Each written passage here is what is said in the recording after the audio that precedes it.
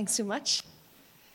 So, as has already been alluded to, we are wrapping up our Familiar to Fascinated series this morning. And for those of you here just here this morning, I'm going to give you like 5 lines on what we have covered in the past sort of 7 weeks. So get your hats and glasses ready. We're going on a whirlwind here, right? But we've been learning from all of those people who pre-crucifixion had relationship with Jesus, and they were familiar with him before he died. But when they encountered the risen Jesus, everything about their reality completely changed. The one who they had followed, who they had believed and assumed was dead and instead dead, was now alive again. And they knew beyond a shadow of a doubt that anything he had to say, they needed to listen to it, okay, from this point on. And so we saw how Mary Magdalene recognized the risen Jesus when he called her name on Resurrection Sunday. We saw how, I'm a Chosen fan, so that's why I'm going with this. And so if you know The Chosen, it might be familiar to you. But sorry, I've lost the flow because I'm just getting excited about The Chosen. So yes, we saw how the two on the road to Emmaus understood the big picture of Scripture and their own place in it when their eyes were open to who Jesus really was. We saw how the disciples encountered the risen Jesus, and it says that he breathed on them. And as he did that, he transformed their chaos and their hopelessness into peace and into transformed vision. We saw how Thomas needed that connection with Jesus to put all of his doubts to rest. And then last week, of course, we saw how Peter was restored and commissioned again to his original purpose when Jesus redeemed the shame that he was carrying around denying him before he went to the cross. And so by this point, in everything that we have looked at and all of the passages that we've explored, I think it would be reasonable enough for us to conclude that the disciples were now well and truly fascinated with the person of Jesus, because they've encountered him in a whole new way, and their worldview, as you can imagine, like when you honestly think of the reality of somebody who was dead being alive again, it just blows your mind. And so their worldview completely was tilted off center, okay? And the next passage that we are looking at this morning, and we're pulling hopefully the whole thing all together this morning, are Jesus' last words on earth, okay? It's the Great Commission that we're looking at today. And you know that anybody who's experienced anything like this, but somebody's last words on earth, they usually carry weight. They're usually what's most important about their life. And so for that reason alone, we should particularly pay attention to what Jesus is saying this morning in that. So we're going to look at this in Matthew 28, and it should be on the screen, but it says, "Then the 11 disciples went to Galilee, to the mountain where Jesus had told them to go. And when they saw him, they worshipped him, but some doubted. Then Jesus came to them and said, 'All authority in heaven and on earth has been given to me. Therefore, go and make disciples of all nations, baptizing them in the name of the Father and of the Son and of the Holy Spirit, and teaching them to obey everything I've commanded you. And surely I am with you always to the very end of the age.'" So as I sat down to pull this passage apart and see what I felt like God wanted to say about it, the first thing I noticed about the disciples in this passage is that they were obedient. And you're probably like, oh, I don't really get where you're going with this. But I want to tell you why I think they're obedient. If you remember right back when we looked at Mary Magdalene on Resurrection Sunday, Jesus told the women at the tomb to go and tell the disciples that they were to meet him in Galilee. And this is it happening. This is Galilee, right? This isn't just a dander from Portadown to Lurgan, okay? If you lived at that time period, it's like they went from Jerusalem to Galilee, and that's the equivalent, I spent a long time looking at this, from walking from here to Sligo, okay? It's about 100 miles. And you didn't just do that on a whim, okay? You wanted to make sure that it was the right thing to do, but Jesus told them to do it, and having encountered this resurrected Jesus, they didn't want to miss the next thing that he was going to say. So they packed up and they went to Galilee. They were obedient to what Jesus told them to do. And then I started thinking, well, what is it about Galilee? Surely Jesus could have done this anywhere. But you see, let's see if this sounds familiar. Galilee had a bit of a reputation for being, there's no other way of saying it, but a bit dodgy, right? There was a blend of Jews and Gentiles, however, it was mostly Gentiles, but it was known for its political unrest. Does that sound familiar to you? It was known for organised crime, okay? And so we can confidently say that Galilee desperately needed the kingdom of God to break in. And it did, because when we see throughout the Gospels, we saw that it's where Jesus' own ministry became public, right? When he turned water into wine. It's where Peter and Andrew were first called to come and be a disciple, to follow Jesus. It's where people were healed. It's where people were set free from demonic influence. It's where the Beatitudes were taught, and miracles like walking on the water and feeding the multitudes. These things all happened in Galilee. And the beautiful thing about it is the disciples saw it all. Matthew 4 tells us that they saw everything that Jesus did there. And I wonder, so this is just my own speculation on it, all right? And if you have different ideas, we can have a wee chat at the end. But I wonder, did Jesus want to share his final words with the disciples in a physical, geographical location that would stir up those memories of what Jesus' own ministry looked like? You know, when you go somewhere and you're like, oh yes, actually I remember being there and this happened that time. I think that's what Jesus was trying to do here. Was he maybe just using this physical location to remind them of all the ways that he had displayed the kingdom, so that he could trigger those memories and actually spark faith within them, in turn saying to them, do you know, you saw what I did. You were witnesses to it actually happen, and now it's over to you. Go and imitate me. Jesus believed this was entirely possible. And he hasn't changed his mind on that. Nothing has changed. It's still entirely possible for us now. And that is the core of who we are as a body. Then as we look on into the passage, we see, right, the disciples' reaction to Jesus when they saw him. It says that they saw him and that they worshipped him. Now, this word saw in the Greek, in the original, it's to know. And so they had a relationship with Jesus. They'd been around him for a long time. They'd served alongside him for 3 years, being discipled by him. They knew him. I know Stephen, I know when we're in a room and there's something he finds funny, but he doesn't want to laugh about it because it's inappropriate. Or I know that if there's something that's going to trigger him, I know him. And it's this kind of knowing that they're talking about here, okay? This was like a deep calling out to deep recognition. And they identified this man as the one who had just beautifully and graciously and powerfully actually restored their hope.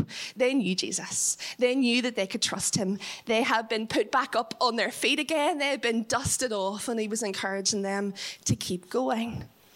And it was from this knowing, okay, when they saw him, it was from this knowing, it says that they worshipped him.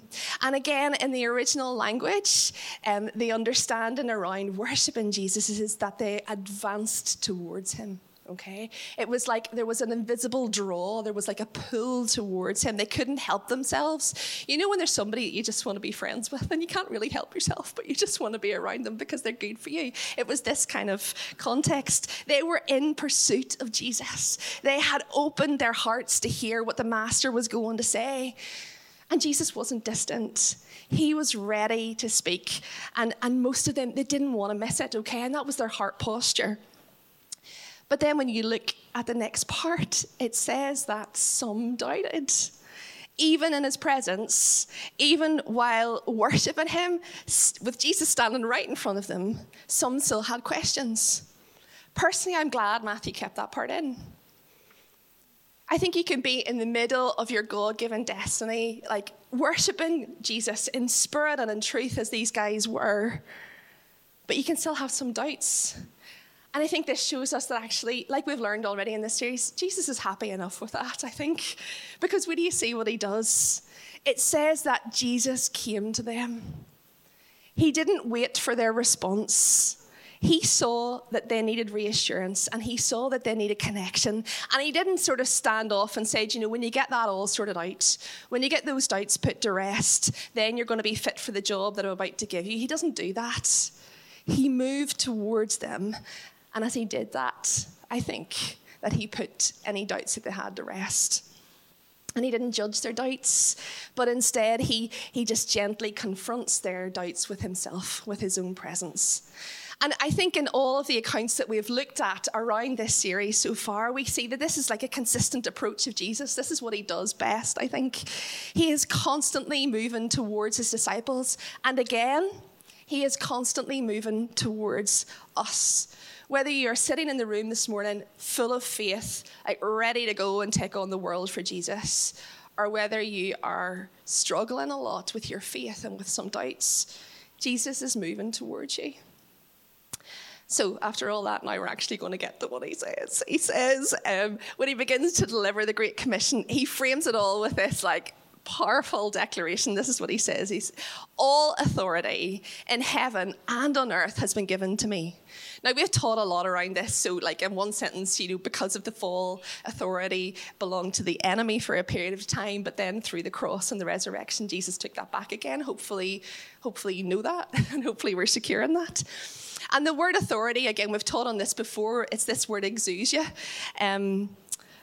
That was back in McGowan. What a journey we've been on. That was back in McGowan. So we've taught on authority before, and it basically just means it's like the universal power and authority, right? So when Jesus says that all authority in heaven and on earth belongs to him, we basically define that here as Jesus's rule and reign as being the preeminent force at work on the earth, okay? That's how we define that. And you see, the disciples saw for themselves how Jesus had to, in his own ministry, take authority over nature. Like, for example, when he calmed the storm, he had to take authority over the demonic. He had to take authority over sickness. And when you think of the reality of what these guys have been through, they were probably still carrying a bit of baggage over how the Romans had wounded them, and even how their own religious leaders had colluded with the Romans to wound them as well. And so everything was probably still a bit raw. So when Jesus says this does something for the disciples. He's basically saying that every other force that is at work on earth, they don't have what I have. And this, I believe, shifted something in the disciples' minds, okay? Because when I study this, I realize all over again for myself and hopefully for us as a body that God can penetrate every realm and sphere of influence on earth because everything is now under his authority. And now the disciples, and hopefully we, have the confidence and the freedom in his absolute authority to step forward, okay? And so Jesus was framing the whole thing with this line, and now that he had hopefully got that settled in the disciples' mindsets, then he was saying, do you know what? And so because all of authority belongs to Jesus, therefore go. And the word go, I'm going to sound like I'm doing my grammar lessons in school, so I apologise, but it's a doing word, okay? There's an action involved in it. And some scholars, quite rightly, believe that it's an actual sending kind of going, like we've done with Wayne and Sue, where there's like a geographical movement where people from all over the world can hear the good news of the gospel. And of course, we see that played out in the New Testament as we see how the church was established, okay? But others believe that it can also be translated as you go about your everyday life, as you get on with being, okay? And do you know what? I actually think both of those things sit comfortably together for me. I don't think it needs to be one or the other, because the reality is some are definitely called to go. But the truth of the matter is a lot of us aren't called to go. A lot of us are called to build the church locally as well. But here's the thing. And if you get nothing else from this morning, would you let it be this? Everybody's commissioned. Whether you go, or whether you stay, go. That's really bad English, isn't it? But hopefully you get what I mean. Everybody is commissioned. And what are we commissioned to do? Well, Jesus says he wants us to make disciples. And in the ancient world, a disciple is someone who actively imitated the life and the teaching of their master, right? It was like this deliberate, intentional apprenticeship, which made a fully formed disciple as a living copy of their teacher or their master, right? And so a disciple was required to, I love this bit, he was required to interact with and imitate a real person. And so when Jesus says, go and make disciples, it's a proactive command in which us as followers of Jesus have to consistently make sure that we are becoming more like him and helping other people to do that as well, becoming living copies of the Master. And when I look at how Jesus did that, do you know what? He did it in a really beautiful, organic kind of way. He just did it with relationship. And Stokes puts it like this. He says, discipleship is a life orientation. It is a discipline which includes values and character that is as much caught as taught. This requires a relationship beyond that of the teacher and student. It requires a life relationship that builds from one mature person to other maturing ones and from generation to generation. You see, Jesus knew that discipleship was the primary way to build church. And at the core of it, it was really simple, but it was actually incredibly profound. It was relationship. And so as we go, if anybody in here is called, that we'll get to that a bit more in a moment. But just as we go about our daily lives, this is what really hit me all over again. Are we relationally discipling those people around us? For me as a mummy, am I discipling my children? Because I can tell you my children are being discipled whether I like it or not, okay? But am I being intentional about that? Do I have the vision for my kids? Do I have the creativity to actually make them want to engage in that process? But what about, if you don't have kids, what about your other family members around you? What about the people that you work with? The people that God has brought into your sphere of influence? Are we serious about this? Because the thing is, Jesus fundamentally believes that humanity can become like him, right? And as we do that, as we engage ourselves in the process of discipleship to help others become more like Jesus as well, we're participating in the original design. This is how Jesus did it himself. So we have to make disciples, and he tells us that we have to do that of all nations.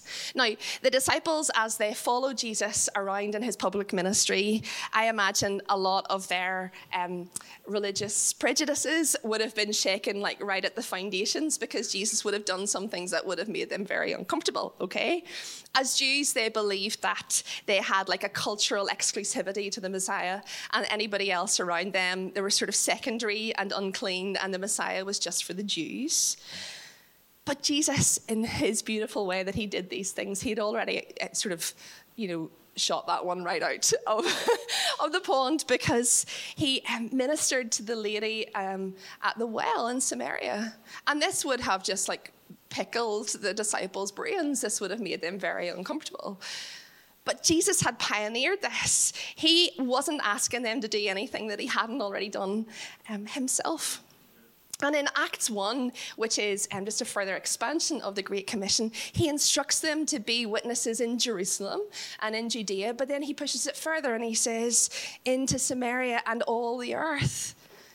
And anybody who claims to be a follower of Jesus, I've got to tell you this, you're going to be pushed beyond what you're culturally comfortable with, because that was Jesus' way. Discipleship largely involves, from my own experience, a heck of a lot of deconstruction about what you think is right and how you should do these things, okay? Because what Jesus was asking these guys, but also us to do, is so much bigger than the prejudices that I try to shoulder and carry, right? What is the point? What is the point in having the good news, in having the answers to the problems of this world, if we keep it to ourselves? That is the opposite of the kingdom if we just hide in our little corner and go into self-protection mode. That's the opposite of what Jesus did. And so what I think Jesus is trying to say is, he's saying, I'm asking you to place the fact that I am to be made known to every tribe and every tongue far above your comfort, far above your preconceived ideas about social hierarchies, far above the systems and the structures of the world. Because Jesus' love knows no bounds, okay? In fact, his love actually just demolishes all of those earthly boundaries that we ourselves try to put up. And let's be honest about it, that we also sometimes try to hide behind. I know I do. So we have to make disciples of all nations, and then he says baptize them. Like, I'm not going to get into baptism very much, other than to say that we believe that it is an outward expression of what Jesus has already done within us. He wants people who follow him to go public with their faith, and it is a command. It is not like an optional tag on, like, would you know, if you ever feel like you want to get round to this, maybe you'd like to be baptized.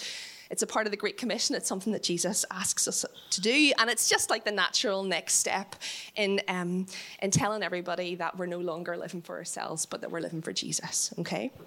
And then he finishes off with this. He says, this is the last thing that he instructs them to do, teaching them to obey everything I have commanded you. Now, I'm looking for a little bit of interaction here. What did Jesus command us to do? Yep. Yep. I've got that down. Well done. Make disciples. It's kind of like sorry, somebody else is there. Yes. It's like one of those, I was thinking about this as preparation for this, and I thought, what does Jesus command us to do? Well, when I say this, hopefully you'll know it. He commands us to love God and to love other people, okay? He commands us to forgive. He commands us to repent. He commands us to look after the poor, to pray. Basically, everything that he taught the disciples falls under this umbrella statement that we sometimes use here in church, is that we preach the gospel and that we declare the kingdom is at hand. We believe that those are the things that Jesus tells us to do, and everything falls underneath that, okay? But can you see why it's important that we're secure in that? Can you see why it's important that we know what Jesus commands? Because how can we tell other people if we don't know ourselves? But a big part of the process of discipleship is obedience. And I actually, obedience is one of those unpopular words at the moment, kind of, culturally. And I think God actually wants to redeem that, because it's easy to obey somebody that you trust. It's easy to obey somebody that you know is inherently good.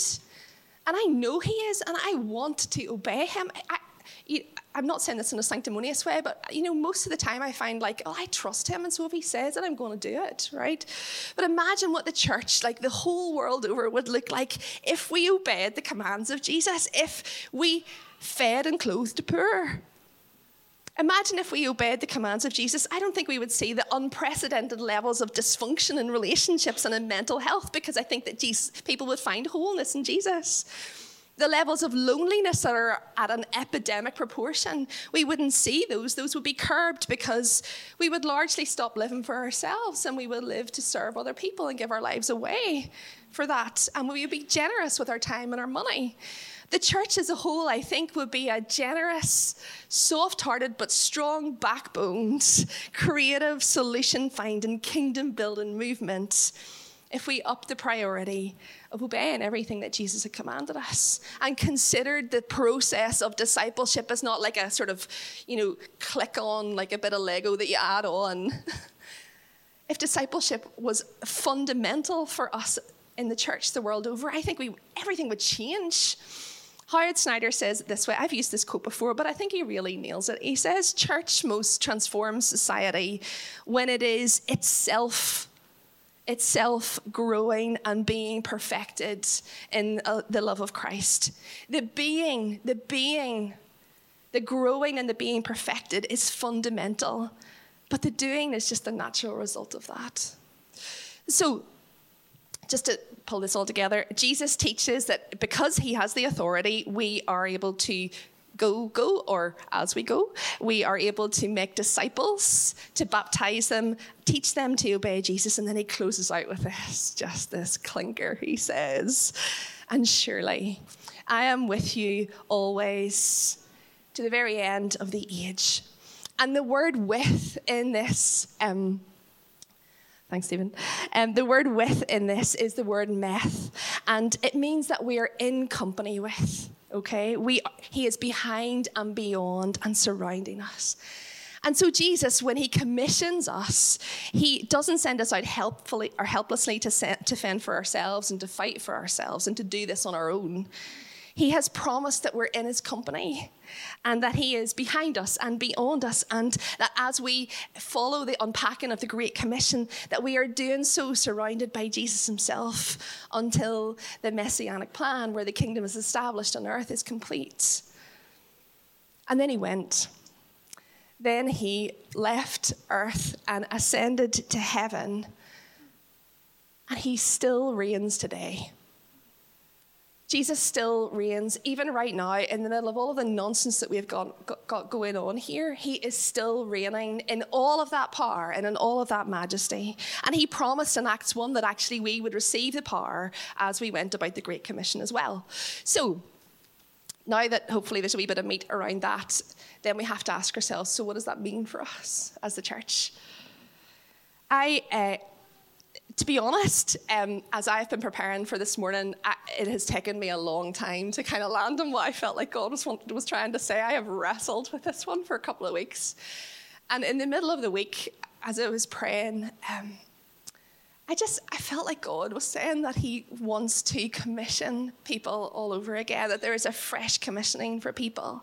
I think through our previous series, through our Cultivate series, and also through this one, I think God has been stirring up hearts. I think he's been dealing perhaps with some of our shadows. And I think he has been helping us with the baggage that we maybe carry around some of those things. He's been sanctifying us. And I believe that there are people this morning in the room, maybe for the first time, or maybe even for like the 100th time, where you're like, do you know what? This is why I'm here. I am all in for this. This is what I want to do with my life. Because when Jesus gives the Great Commission, it's just this expression of what he had prayed when he taught us what we commonly know as the Lord's Prayer. He says in it, your kingdom come, your will be done on earth as it is in heaven. And I think this is a reflection of the longing of his heart. It's what he wanted. This is the essence and the thrust behind the Great Commission. This is God's action plan. This is his dream from the beginning. He wants this to happen. And he's looking for people who are going to take it seriously. Because if we don't, what are we doing here? What are we doing here this morning if we don't take this seriously? Charles Swindoll puts it like this. He says, whatever we do, we must not treat the Great Commission like it's the Great Suggestion. Jesus wants us to take this personally. He invites us to dream. He invites us to reimagine. He invites us to practically put into place initiatives which are going to make this happen. This is why we're here. We're not here to play. This is not a spectator sport. He commissions everybody. And when you look back at the beginning of the Bible in Genesis 1, where he gives them the command, Adam and Eve the command, he said that God blessed them and said to them, be fruitful and increase in number, fill the earth and subdue it. We know that this part was broken. But I wonder, is the Great Commission like the new Genesis mandate? Is he looking the church to be fruitful, to increase in number, to work to fill the earth with those that bear the image of God? I honestly believe, like with everything that's in me this morning, I've never been as convicted about anything that I've ever spoken about before. I think Jesus is saying to us, right, guys, let's go again. Let's fulfill the desire of God to see the unfolding of his master plan. And Ron Luce says, he says, the Great Commission is the great adventure of Christianity. And so whether this is new to you, for the first time, perhaps you just get an awareness of this, or maybe you have felt the call on your life for a really long time, but you've never really felt like it's gained momentum, like you've got it. And you know that there's something that God wants for you, but you just can't seem to like get up out of the chair with it. I believe this morning that Jesus wants to invite us into a fresh commission again, a fresh mandate for us. Because this is what he tells the disciples in John 20, verse 12. He says, as the Father sent me, even so, I am sending you. See, when you get it, when you get it, when you get why you're here, when you understand that you have an eternal purpose on earth, when we understand why Jesus came, what the kingdom looks like, there's usually like an involuntary impulse just sort of rises up out of your spirit, like you're moved to contribute, you're moved to roll up your sleeves and get stuck in. And I think that the Lord specifically wants to say this morning to some people in here who've maybe been feeling this for a long time, that he trusts you. He trusts you to take this and do as he did. Because when you give somebody a job to do, you give it to someone who you actually think can get the job done. And I think that's what Jesus has done for the church. And maybe you feel that, I get that, but like I'm so broken and I have nothing to offer. Maybe you feel too inadequate. Maybe you feel too inexperienced, or maybe you've been burned. Maybe you've tried this before and it wasn't a good experience for you. But I want to tell you that he still picks you. He still chooses you. Because when we focus on what we can't do, we forget everything that God can, everything that he can do. The disciples were crippled with doubts. They were held back by inadequacies. Their ego constantly got in the way. They had to deal with impulsiveness. But Jesus still commissioned them. They weren't perfect, but he still chose them to be the ones to represent him on the earth. And I think that God wants to do something this morning. So I'd love to invite the guys to come back up just as I close out.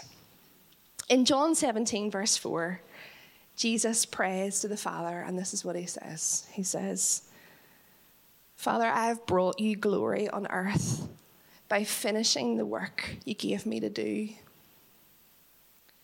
Does anybody else here want to finish the work that God has given them to do?